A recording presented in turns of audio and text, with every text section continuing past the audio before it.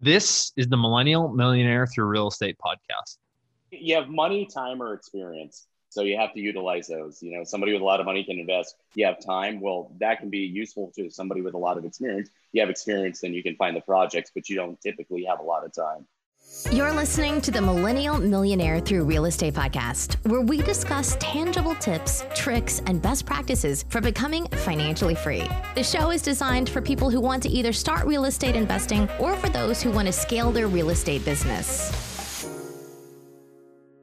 What's going on, everyone? This is Jonathan Farber, your host of the Millennial Millionaire Through Real Estate podcast. I hope you're all well and healthy. For any first-time listeners, thanks for being here. The goal of this show is to explore ways to become financially free through real estate or to increase passive cash flow through real estate. A little background on myself. I work in corporate America at a software company, and my side hustle is real estate. I currently own 8 rental units and looking to add more this spring. I have house hacked, bird, flipped, and done short-term rentals, to name a few strategies. My current focus is 20 to 30 unit apartment buildings in Ohio and Kentucky. I love to network and learn, so if you'd like to connect further, feel free to find me on LinkedIn, Facebook, or BiggerPockets. All right, guys, before we get to today's show, let's get to today's show sponsor.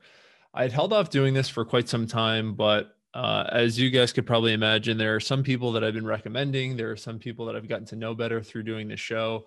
And I wouldn't partner with someone for a show sponsor that I didn't believe in them as a person and believe in them as a product. And having the chance to get to know Antoine the last couple months and seeing the projects he's doing and was recommending a lot of people to Martel Turnkey, figured why not turn it into a partnership. So he will be partnering with the podcast for the next, let's say, 90 days or so.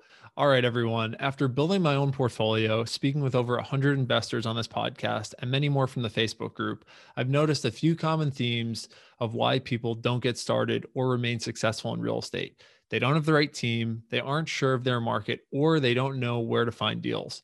The people at Martel Turnkey are fixing this. That's why they offer fully turnkey properties in markets where the numbers actually make sense. What does this mean? It means they buy properties at a discount, fix them up, put a tenant in place, and give you options for property management or financing. They have people on the ground in cities where you can still cash flow and see appreciation every single month. I'll say it as simply as this. When you have the right team and systems in place, there's no reason not to get started. If you like a property or have any questions, you can schedule a phone call by clicking on the link below or going on their website and clicking on the contact tab to set up a call. There is no hard sell, push, or commitment needed. The call will be there to answer any questions you have or to see if or how their products might be a good fit for you and what you're looking for. So visit martelturnkey.com and click contact or send an email to info@martelturnkey.com today. What's up, guys? Awesome episode today. We have 2 people on from Omaha, Nebraska. We have Colin Schwartz and Chris Pomerleau, and it's just an awesome episode. The 2 of them bring tons of energy. We haven't had 2 people from 2 different spots before in the show, and they really rocked it. So it was fun having them on. We got a lot of different perspectives, a little bit of background on Chris and Colin individually.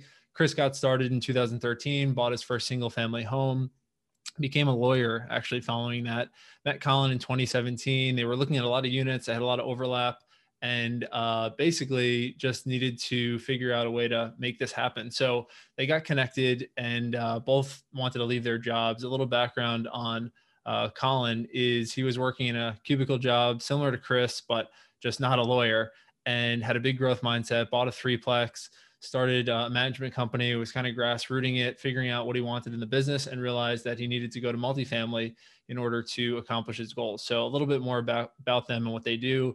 Collectively, their company is called Park Avenue Capital. They've acquired over 700 units. They're closing on a couple more deals this winter, which they're excited about. And they mentioned on the show and go into a little bit of the financials and what the deals look like. So we're talking about 2 people that have scaled very quickly. And it's interesting. I always find these episodes interesting of how people have gotten to such a high unit count and what it actually means to them. Does it align with the goals they had originally and the goals that they still have now? So it's a fun one, guys. So I guess just going into the main learnings of the episode, this has become more and more of a theme. You need to be around the right people. You need to be around a coach, a mentor, a mastermind. You can pay, you can do it for free. You can figure out a way to get around these people. But I use the analogy a lot. When you're playing at varsity speed going back to JV feels very easy. And this could be any aspect of life, but when you're doing something and seeing how the best do it, going back down to what feels like a slower pace feels much easier. So getting around the right people was the push that both of them needed to kind of change their whole trajectory and start doing bigger deals and making money and helping people the way that they wanted to do it. So that was the main learning. Today's tangible tip is dig into what type of learning is best for you. You hear a lot of people talk about you need to read books. And then you hear a couple of people say they barely know how to read, but they learn the most when they're talking to people, or they learn the most when they're doing things, or they learn the most from video content or podcasts, whatever. Don't try to force what you're not good at as far as learning into your life. So if you don't like reading, you can absorb it on YouTube. If you don't like YouTube or you don't like video and you can read really fast, read books. If you feel like you only learn when you get to ask people questions, set up as many calls as you need to ask all the situational questions or find a coach. But don't feel obligated to learn a way that someone else said you have to, because there are tons of ways to do it and it's all specific to you. So for me, just a perfect example, I used to read a ton and I felt like I could absorb a little bit better than I do now. I still read from time to time, but I've incorporated a lot more YouTube and a lot more conversations into my learning workflow.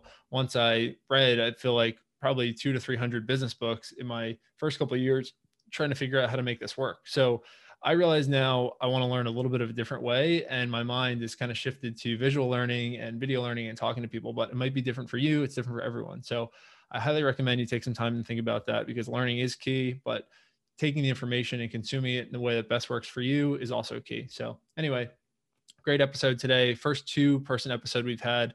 Really excited about it. I think you guys are going to get a lot of value from Chris Pomerleau and Colin Schwartz.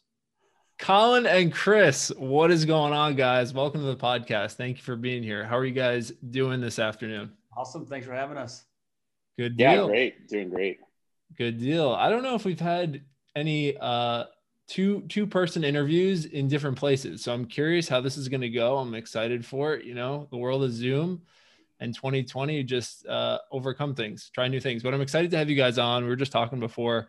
I don't know if we've had anyone, well, I know we haven't had anyone from Omaha on the show or Nebraska, but what you guys are doing is really cool. Part of a couple of groups that we were just talking about before we hit record. So excited to dig into your background, your story, what you guys are doing today, where you're headed. But before we do all that, you mind just giving us a quick background from a high level of how you got into real estate and then bring us up to speed on what you do today? Chris, kick us off.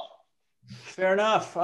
So I was born and raised in the Omaha area. Actually, Council Bluffs, Iowa is where that is. And it's a suburb of Omaha, Nebraska. I went to school here, went to undergrad in South Dakota, and then I was in law school in Omaha. I was in the military for a couple of years, and then I've lived here since 2013, right back in Omaha. So basically my entire life, except for college and Hawaii for a couple of years with the Army, I've been in Omaha. You know, as an attorney, I've been practicing since 2013. I hit it hard. I mean, attorney's no joke, and student loans are no joke. And, you know, I worked my tush off, if you will, but I quickly realized that, you know, I needed something to supplement that because I was only getting paid as I worked. So 2013 is when I decided about my first single family home.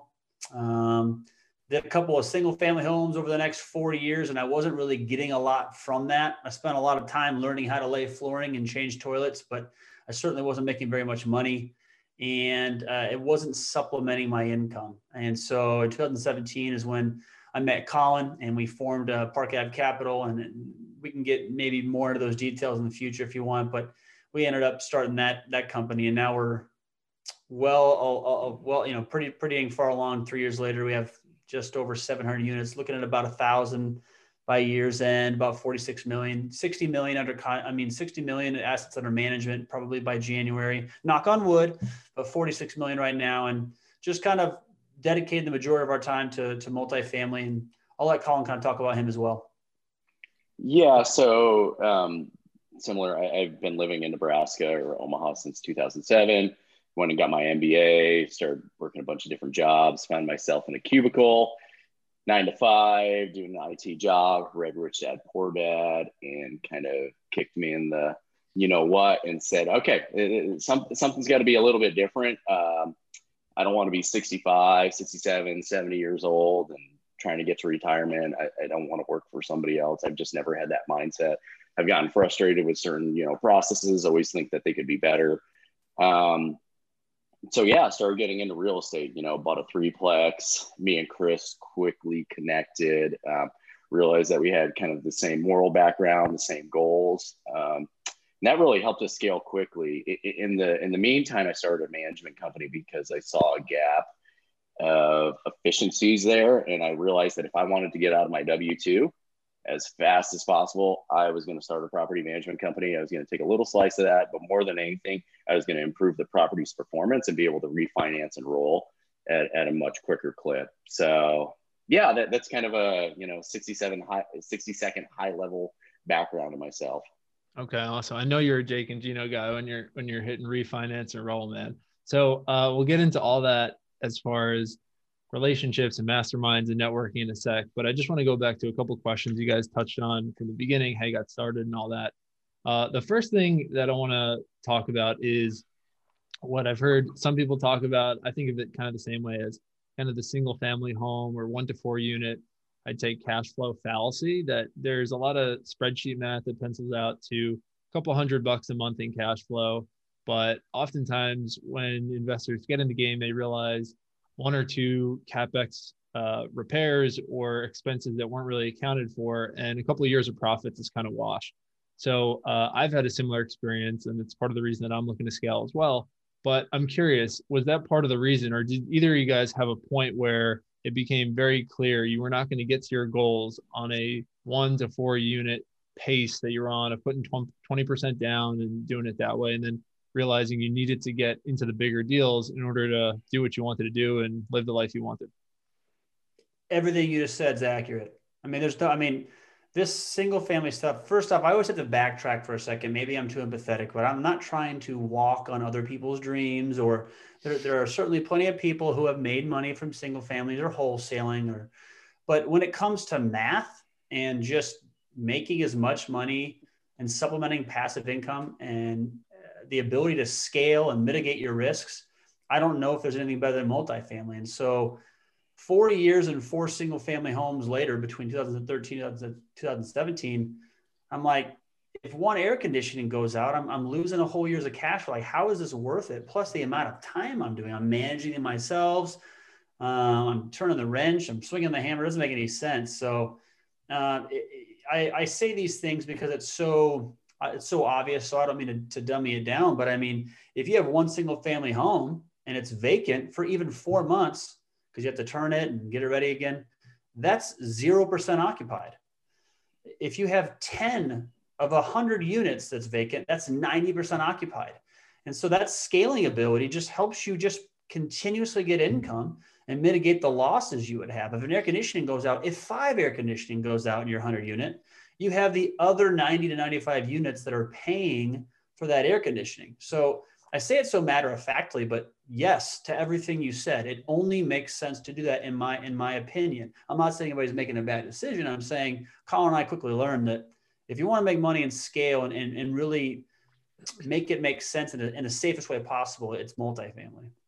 Yeah, so Chris and I both started with multifamily or single families or small multifamilies, and I think that the goal that there's 2 mindsets. There's one, I'm going to buy a single family, I'm going to pay it off in 15 years, I'm going to buy a couple of them, it's going to be a great retirement. Once I'm there, perfect, I'm going to continue working my W-2. There's the other mindset, which is more familiar with Chris and I.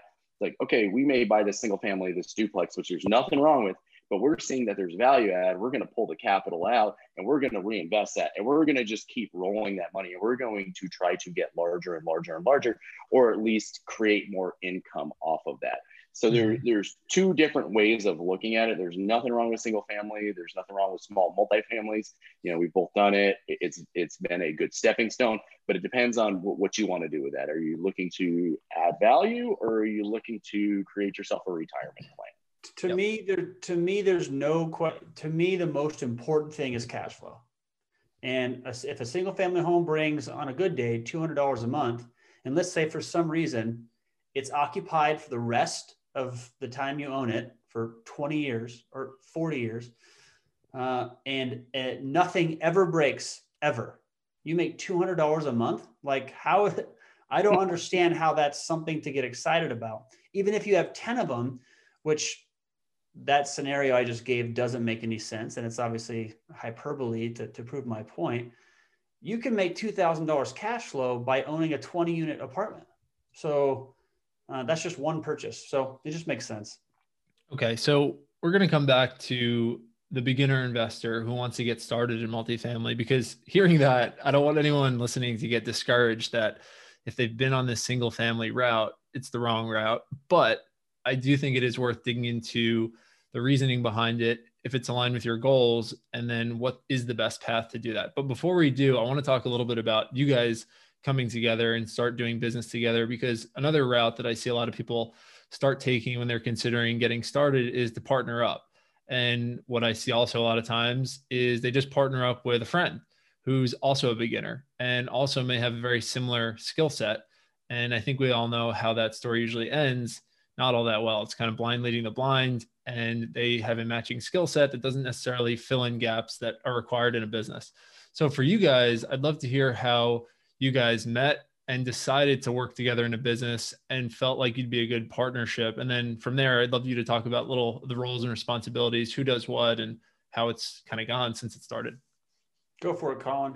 Yeah. So Chris and I mean, quickly found that we were showing up at these same properties, bidding up against each other, bidding against the same properties.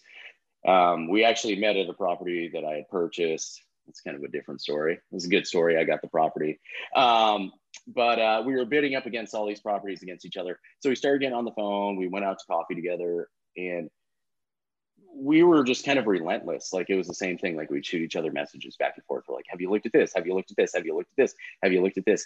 And we quickly realized that each of us had different but very useful skills. And I think I said it at the beginning, that our moral compass and our goals were aligned.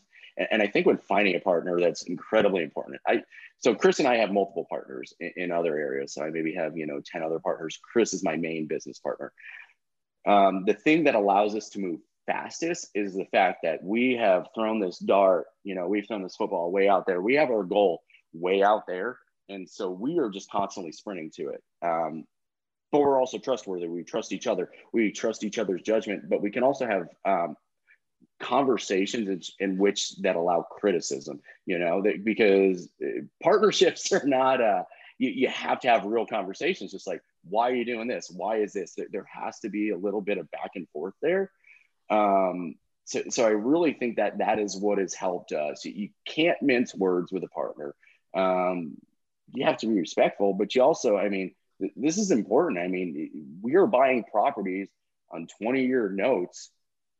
This is for our family. We need to understand what this person is going to be thinking in 20 years. And there's no way you can predict that. However, you can do your due diligence in the initial onset of understanding the individual's goals and how much that person wants to work. And oftentimes you can't tell how hard somebody works from the first conversation. There's a lot of people that are motivated. There's a lot of people that talk a lot. So you just have to work through that. You have to see, the proof is in the pudding. Chris is an attorney. He played arena football. He was in the military. He has his doctorate. I've got my MBA. I was working 70 hours a week, and you just kind of piece these things together. And you see, okay, so you fit this base. Now let's have these next conversations of what it's going to look like, because there's going to be points where you're going to try to split the baby, and you're going to say, well, I worked more on this and you worked less on that. So how do we split that up? We've had those conversations. We've had those conversations of like, okay, well, I found the deal. You maybe brought some of the money with this. So maybe it's a 70-30. The ideal is where we've gotten to. Now we're just like, we're 50-50, so he can focus on his strengths. I can focus on my strengths, because before we were just stepping on each other's toes. Up until a year and a half ago, we were still looking at same deals. We were, even though we were partners, we were still aggressively looking, because that's just kind of the mentality that we have. So sure. Yeah. Makes total sense. So you mentioned something there that, I don't know if single family investors would typically think about from the sense of having multiple partners.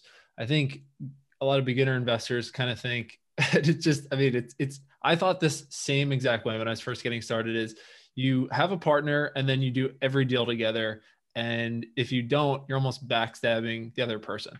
And now getting into the business more, realizing how wrong that was. So for those that are thinking about partnerships a little bit more out there, can you just talk about how it could be possible to be in a scenario where you have been, or you have 10 partners, or you're doing different deals with different people? Like how does that come together? What does that actually look like from a nuts and bolts perspective? Like what are the, I guess, mechanics of it? I mean, look, I gained a lot of my partners kind of before it was, Colin alluded to like a year and a half ago, we kind of stopped looking at the same ones from different angles. There's nothing written down that we have to be on the same deals. And it's just now that we're looking at bigger and bigger complexes, and now that we have this business started and we're marketing and we're working with investors from all over the world now, we have a business to run. So it just so happens we're going to do that, as far as we're going to approach things 9 times out of 10 from our business. But, you know, throughout the first year and a half, 2 years, we're gaining partners all over the place. I mean, it's not like you're just buying an asset. I mean, it's almost faux pas to bring up the stock market when you're talking about real estate. But when you buy Apple shares, you have like, I don't know, hundreds of thousands of partners. You're all investing in this company. Nothing's stopping you from going out and buying Verizon shares and cheating on your Apple partners. It's not, I mean, it's a weird example, but that's kind of the same thing. And if there's money to be made, that's fine. Colin's purchased things throughout the time we've been partners with other partners. Now, we have a much more that we own together, of course, but a lot of these smaller things, or maybe he wants to buy something with just one family member, or maybe I have a refi and roll on a 12 unit with somebody I met 3 years ago. We're just going to roll our money into the next one. We don't have to be a part of that. It just so happens that as a relationship has built, that and certainly also because of the deals we get into, the much larger deals, 4, 5, 6, 7, 8 million, it makes more sense to continue to grow this business that is Park Ave Capital. Does that kind of answer your question? Yeah, totally. I mean, I think the thing that I realized more as real estate became more top of mind for me is how collaborative it is, and how much more of a team sport it is than traditional, let's say, W-2 jobs, or even other parts of business where you can work people into deals. People can bring value in different ways, if it's raising capital or making introductions or finding deals. These are all ways that people can get inserted into deals without feeling like we're 50-50 partners and who knows who's going to do what. So I want people to understand that there is a lot more to it than just you have 50, I have 50. There's so many different ways to cut it. And I didn't really understand that for a long time. So I guess it's just something to think about. Transitioning a little bit back to what we talked about before of beginner investors and how to get started in multifamily. We don't have to go to syndication right now, but maybe multifamily, we could go to syndication.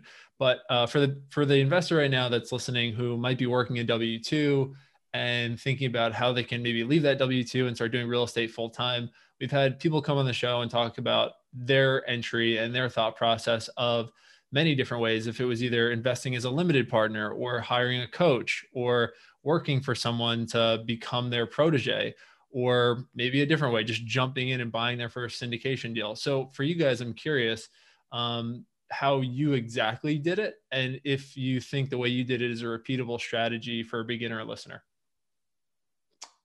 Certainly the way I did it. I was 4 single family homes, then a duplex, all with my father. And then when I jumped to a 20 unit, I partnered with a property management company. 2 individuals that I still own that 20 unit with, and then a 23 unit or something. And then a 5 unit, but we haven't purchased anything since, because Colin and I really worked on this business of ours.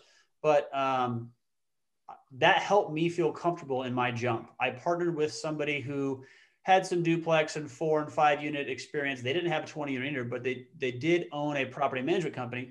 So that partnership made the most sense. I partnered with somebody who had experience. If I was going to jump into larger deals, I'd most likely jump in as an LP, or I would try to just simply partner on a smaller multifamily with somebody with experience, because there's always something. I love what you said about there's always something we're bringing, right? I mean, some people might not have any money at all, but they found the deal. So now they can get in. Sure, they won't be 50%, but they brought a deal that nobody else had. They had something to offer. Somebody might have all the money and not know anything about multifamily. So now they found a way into the deal, and their percentage can be gauged upon how much everyone's bringing to the table. So I love what you said there, because I hate the excuse, I don't know where deals are, or I don't have any money, or there's got to be something you can do. And if you have nothing to offer to anybody at all anywhere, then you have a lot bigger problem. Fact. Agreed. Dude, that's a great answer. So after I read Rich Dad Poor Dad, I read a few books, and I was basically just frustrated to hell with my job. So I was just incredibly frustrated. I went home, I asked my wife, I was like, I think I read it in Gary Keller's book or Dave Lindahl's Multifamily Millionaire. Find out who the smartest people around you are. So I asked my wife, who do you know that's smart? She's like, well, my cousin's dating this attorney. Well, it gets there. It gets there. It takes a while to get perfection. It takes a while. So we didn't start off on that. But I met my first partner, Steven, which Chris and I still partner with. He's a broker for us, does an excellent job. But he had 50 rental units, was self-managing them. And I'm like, dude, this guy's the holy grail. This guy is just crushing it. Like, please, can I talk to you? So that poor guy, I probably sent him 1,000 text messages of like, is this deal good? Is this deal good? How do you analyze this? And somehow he didn't block my number.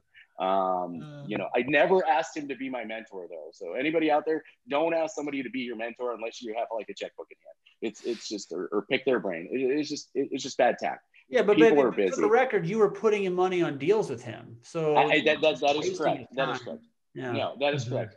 I had a line of credit against my house. I had my 401k, and I'm like, dude, I'm going to burn the ships. We're going to spend it.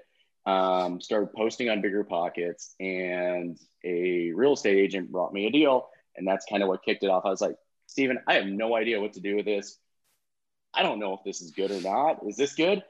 Walks me through it. He's like, yeah, this looks good. We'll get the numbers to this. And you're going to manage it. I was like, no, I want passive income. He's like, you should probably manage it to get the experience.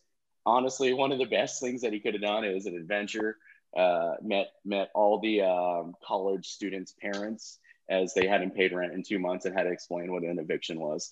But it was a fun process. We got more than all of our money back from that property and quickly started doing more. And now he partners with Chris and I, both as a LP and just as a JV partner in other deals. So, yep. Awesome. So 2 different routes, but for those listening, I'd say one common theme from doing, actually today's the 100th episode of this podcast. So you guys are actually coming on. So, but a theme from almost every episode for those that have stuck with this podcast for 100 shows, first off, thank you. But a theme that happens on every episode, you need to be around the people that are doing it. If you're paying to get around these people, if you're bringing them deals, if you are somehow nudging up against them and not getting your number blocked, like Colin, whatever you need to do to get around these people. I just always think about it like the analogy of if you are playing JV as a 9th grader in any sport, and for a couple of days you get to play with varsity, let's say basketball, you're playing with the seniors, you're playing with people that are more developed, stronger, faster. And then you go back down to JV, buying those single family homes is going to feel like a walk in the park. It's going to feel like a breeze because you saw the process, the operation, the thought behind a 200 unit and what goes into it. So now you have vibrated at that frequency and you can probably adapt to it a lot faster. So I guess just on that note, guys, I want to get your opinion on a question that just got posted in the group. And it was, how different is, let's say, doing a 4-unit deal, a 20-unit deal, or a 200-unit deal? I'd love to hear from your guys' perspective. Is it just another zero? Are there actual things that are harder or easier about doing one or the other? Very curious. Go ahead, Colin. I'll have input on this too, I guess. No, I'd love to hear what you say. I mean, I definitely think the zeros. I mean, I think you need more team members. That's one of the biggest things, but you can also delegate a lot of those actions as well. No, that's a really good question. I don't know. You want more partners in it. I mean, that's the thing that you can scale. I think you rely on more people the bigger the unit, the complex gets. And the thing is that when you get down around 3 or 4 units, you could easily jump into real estate investing with your first deal being 3 or 4 units. If you can manage a single family home, you can manage a 3-unit triplex, and that should not be difficult. If you just jump into a 20 unit, if you have experience at all, because if something breaks, do you know a mechanic? Do you know an electrician? Do you know a plumber? Do you know these people already? Do these systems in place? Well, you probably don't, because you just started. So the larger you get, you need these systems in place. And that's where typically it makes sense to hire a property management company, because that's literally what they do. That's the purpose that they give you, is they have these systems in place to take care of these issues. There's no question in my mind. Once you start getting over, gosh, I don't know, 30 even, 40 for sure, I'd rather have a 200 unit. I don't want to, there's more money to deal with, but there are more units. You got to fill 200 units instead of 40. You need a couple more plumbers available, if not. And if you're doing it right, in my opinion, unless you quit your job and you form your own very productive property management company like Colin did, if you're just going to invest it, really, if you have a good property manager, you can learn things along the way, and you'll still be successful. Really, really like that answer. Something I haven't really asked many guests, but it's top of mind for me, just based on a couple of things right now and a couple of people that I work with, is underwriting.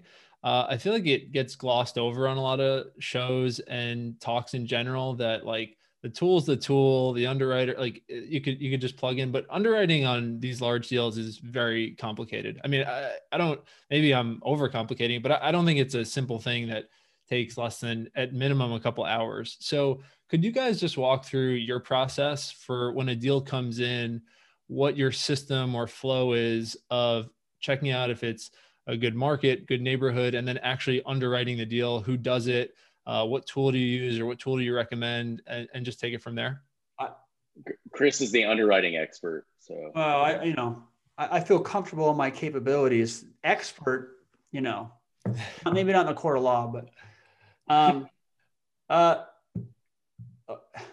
if you're just starting, then that's certainly where. So when I started, I felt comfortable because I had my JD and my master's and stuff, which means all I can do is take standardized tests and study too much than I should and accumulate too much student loans. But I had no idea how to underwrite a property, no idea. And I leaned on my agent at that time.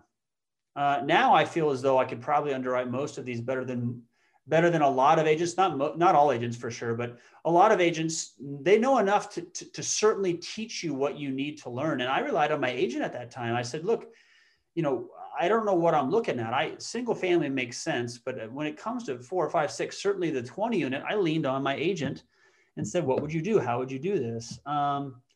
So yes, it does become more complex. Now, it just so happens for us that we build up all this experience in Omaha that if you say an area, we don't really have to, it's like a couple, 30-second in our head underwriting to see if we should even spend more time on it. And then if we should spend more time on it, then we say, okay, send us your financials. Then we break it down. And like you said, that can take a little bit longer. But if I had to teach myself how to do it, I would rely on my agent. And they should have fill-in documents. They should tell you what goes in each square, because if they don't know how to underwrite a property, they shouldn't be your agent.